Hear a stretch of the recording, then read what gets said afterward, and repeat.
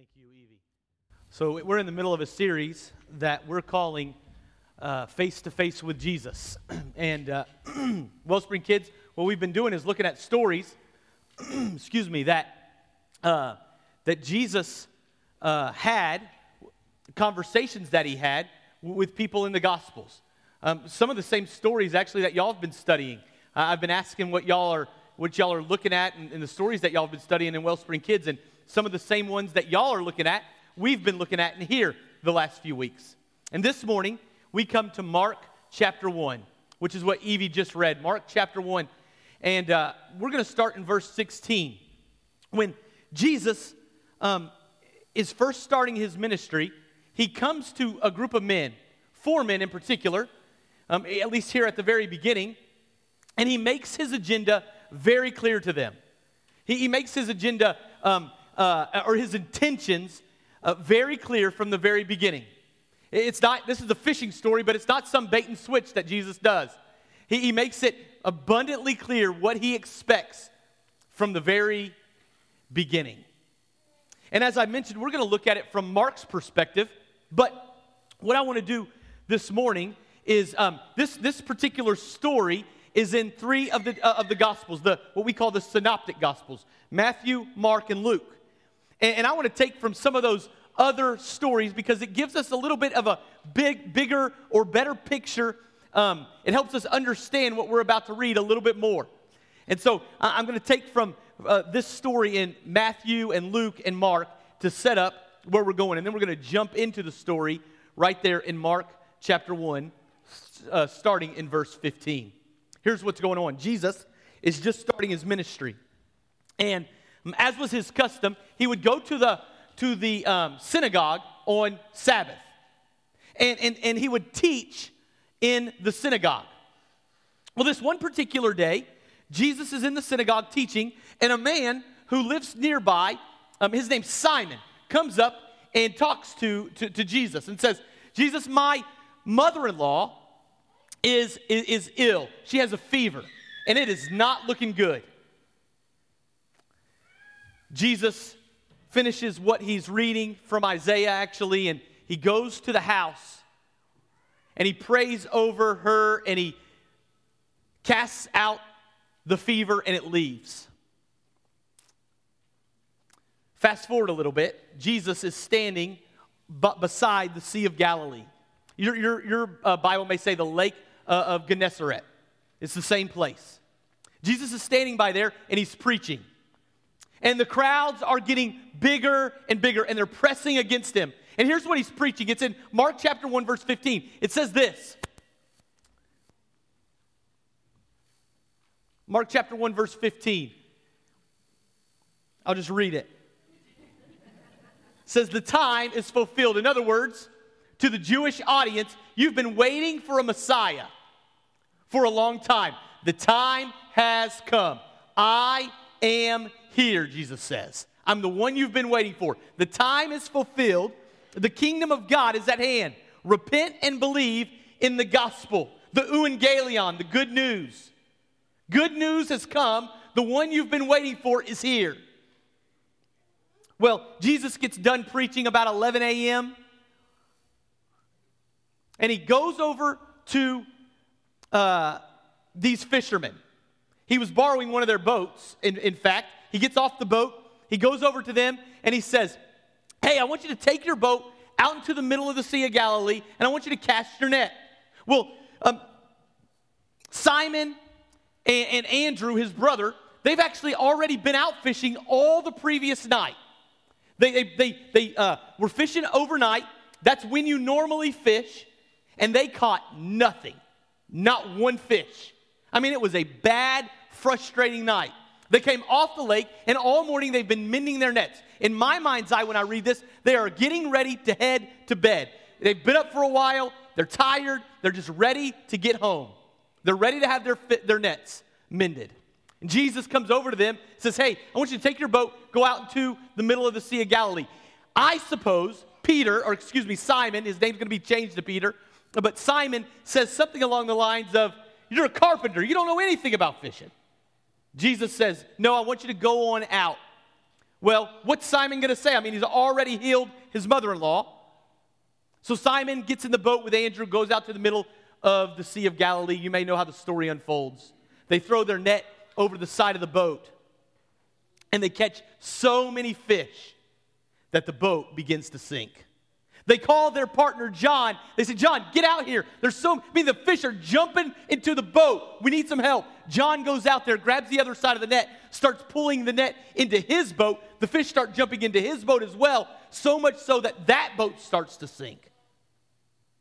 They come back. They get back very, very precariously, very in a tough situation. They get back to the edge of the Sea of Galilee with their boats deep into the water, filled up with fish. And that's where we pick up the story in verse 16. Here's what Jesus says. Passing along the Sea of Galilee, we know what was going on. He saw Simon and Andrew, the brother of Simon, casting a net into the sea.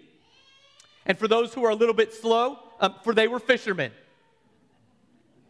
And Jesus said to them, "Follow me."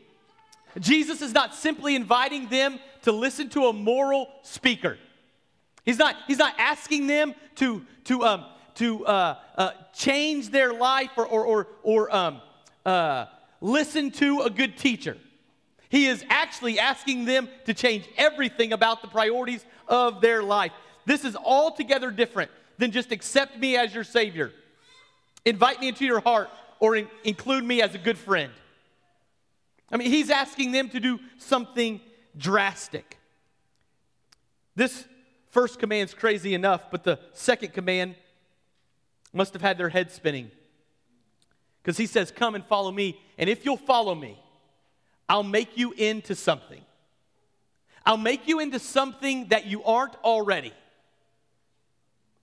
Now, if Jesus said this to me, I would think that he would say, I'll make you a better person. I'll make you a better dad. I'll make you a better father. I'll make you a more moral person. I'll make you smarter. I mean, he seems to know a lot. But that's not what Jesus says. Jesus says, come and follow me, and I'll make you in to a fisher of men. Look at verse 17. Jesus said to them, follow me, and I will make you become fishers of men. There is no doubt in my mind that these four men, these two initially and then the ones that come after, had no idea what Jesus was talking about. There is no doubt in my mind that they were confused about this, that they didn't understand it.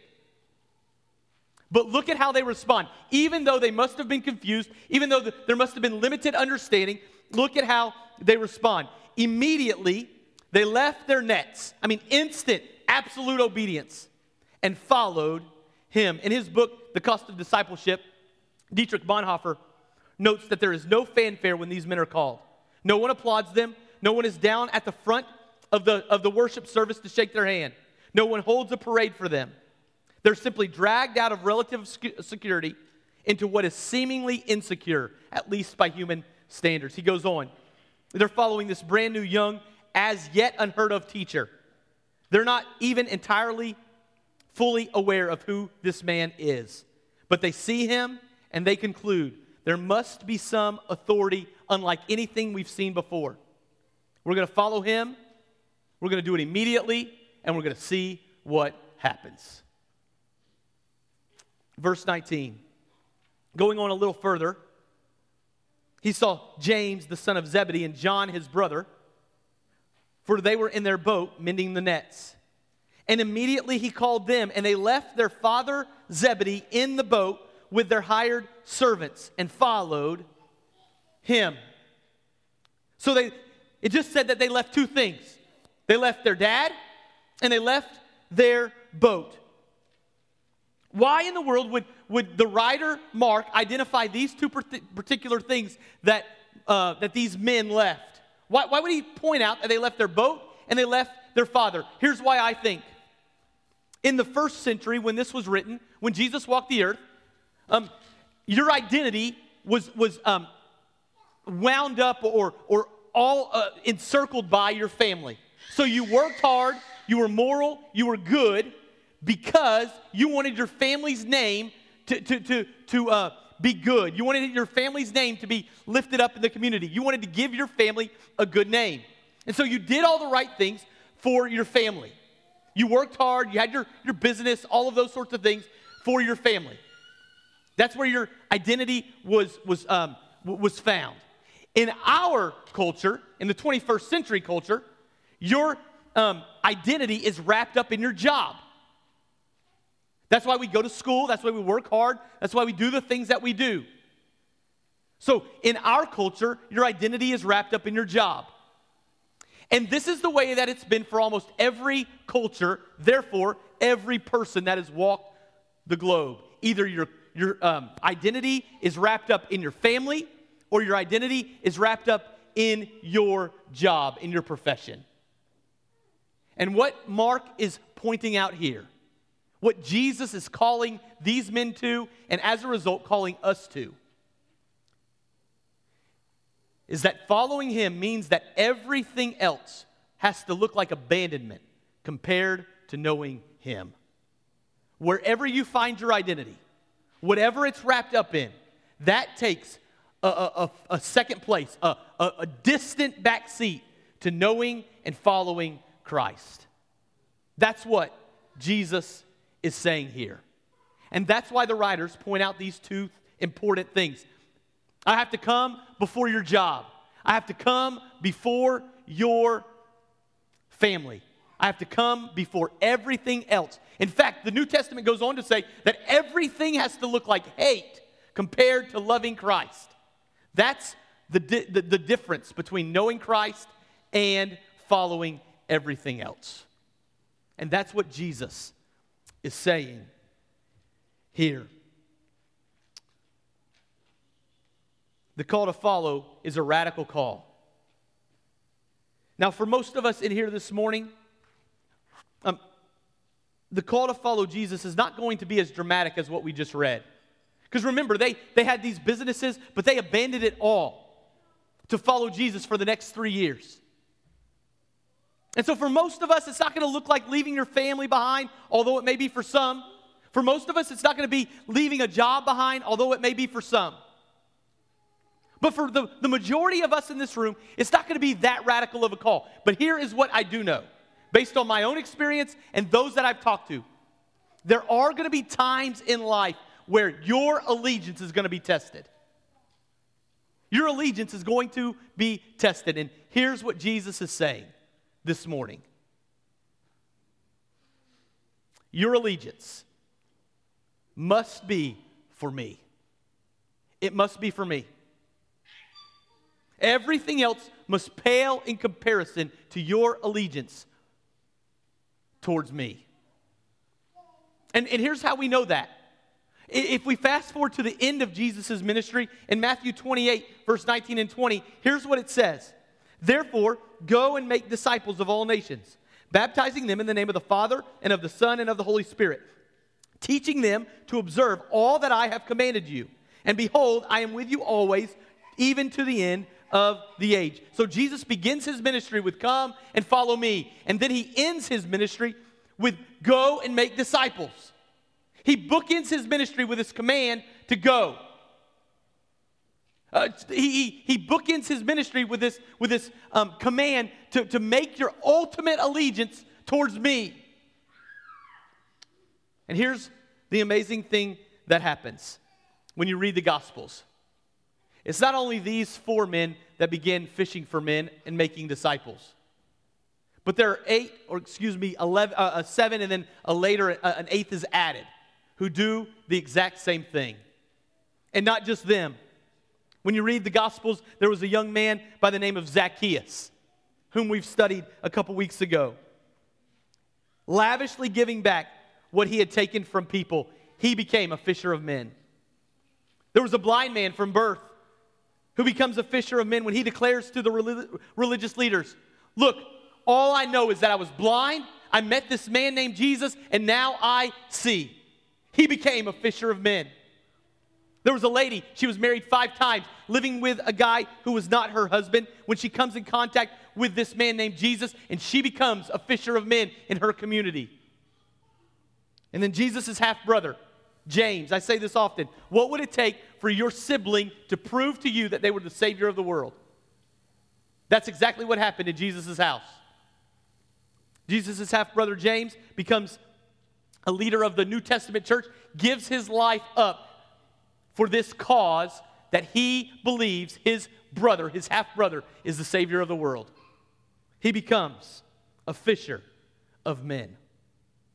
God uses these men and women in the first century who take the call to fish for men seriously. And they take their circles of influence and they fish for men. And then those people in that circle of influence take this call seriously to be fishers of men, to make disciples. And they do it in their circles of influence. And then the next generation takes the call to be fishers of men seriously. And in their circles of influence, they make disciples. And on and on and on it goes. So that here we are, 2,000 years later, half a world away, worshiping a Jewish carpenter. Because every generation took serious the command to make disciples, to make fishers of men. And so this morning, that's what this service has been all about. We want to take this command serious. We want to make disciples. We want to fish for men. We want people in our church. We want kids in our church. We want people that are outside of faith in our church to know that we're serious about this. Because we have been commanded by the Savior of the world to make disciples, both here in Southwest Missouri and to the ends of the earth. So Jesus calls these men at the very beginning of his ministry to follow me. And he was going to turn them into something that they weren't already. He was going to turn them into fishers of men. And the command is the same today for you and for me. We have been called to follow Jesus so that everything else in our lives looks like hate in comparison. And as we follow him, as we study him, as we look at his word, he's going to mold us. He's going to make us into fishers of men. And here's the amazing thing that happens when we do that. When we allow the Holy Spirit to do that. He takes the seemingly mundane of life and he uses it for eternal value. So whenever you're taking this command serious to make fishers of men, all of a sudden a luncheon with a coworker has eternal significance. Putting your kids to bed at night, the mundane of life suddenly takes on an eternal significance. Inviting neighbors over for a hamburger suddenly has eternal significance when we take this command seriously to make fishers of men.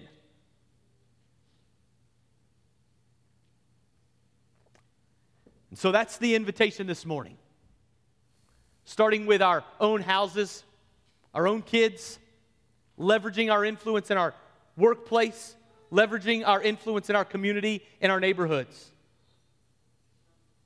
If you know Christ, the call is the same that it's been for 2,000 years. Follow me. Know me. And as you are molded a little bit more into my image every day, you will be transformed into a fisher of men. Let's pray. Father, I thank you for your word this morning. And I pray that we would take this command serious. That we would allow you, through the power of your Spirit, to mold us, to make us into your image. That we would follow you with all of our heart, our soul, our mind, and our strength. And as we follow you, we see that you're doing a work in our hearts. You're doing a work in our lives that is molding us into a fisher of men. That we're looking for opportunities in the seemingly mundane of life for you to transform into eternal significance. In Jesus' name we pray. Amen.